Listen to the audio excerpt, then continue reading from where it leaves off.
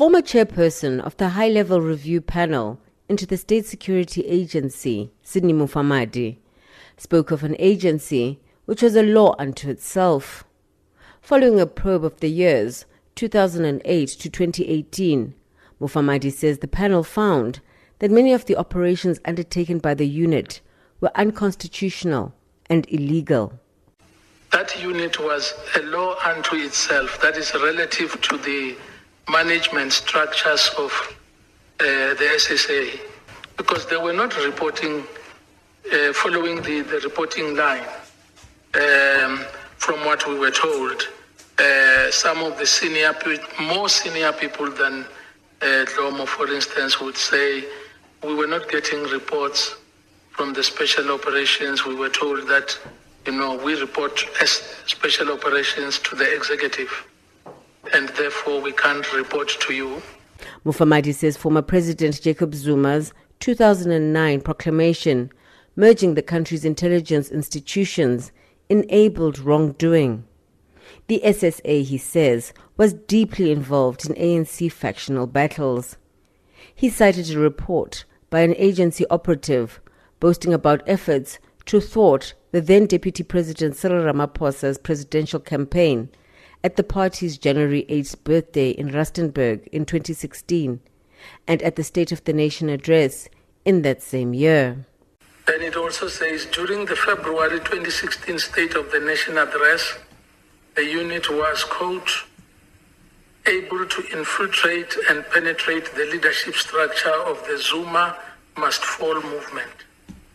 The initial Zuma Must Fall indicated that more than 5,000 people would embark on parliament.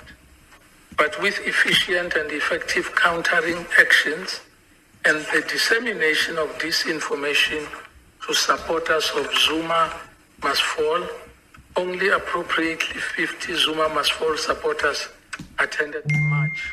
According to Mufamadi, former State Security Minister David Mahlobo passed on millions of rands between 2015 and 2017 from the SSA to Zuma. He says the panel was told this by an SSA official the panel interviewed in the course of its work. The person who gave this information was saying, yes, I'm certain that the money was given to Minister Mahlobo, but I cannot prove that it was received by President Zuma.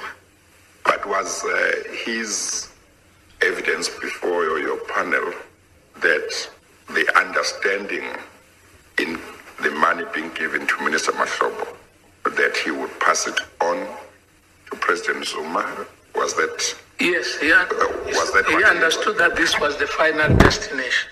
Zuma is also alleged to have used the SSA's monies for his personal benefit, including VIP protection for his advanced traveling teams, establishing a toxicology unit to taste his food and drink, and maintaining his wife Mantuli to the tune of 5.2 million rands a year. The SSA was also a money pit, according to Mufamadi, with the Auditor General forced to automatically issue a qualified audit of the agency every year. He gave the example of the AG's report of 2017-2018 on the SSA.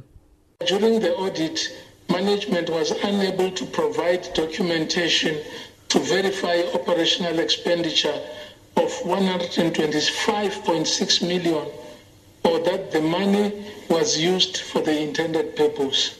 The AG was unable to confirm redundant assets in excess of 9 billion rand, as there was insufficient audit evidence and the assets could, quote, not be located by the agency, close quote.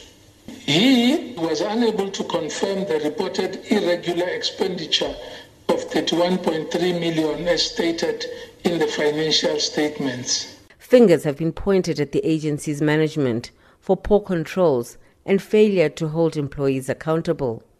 The testimony of SSA Acting Director General Loyiso Jafta will be heard on Tuesday.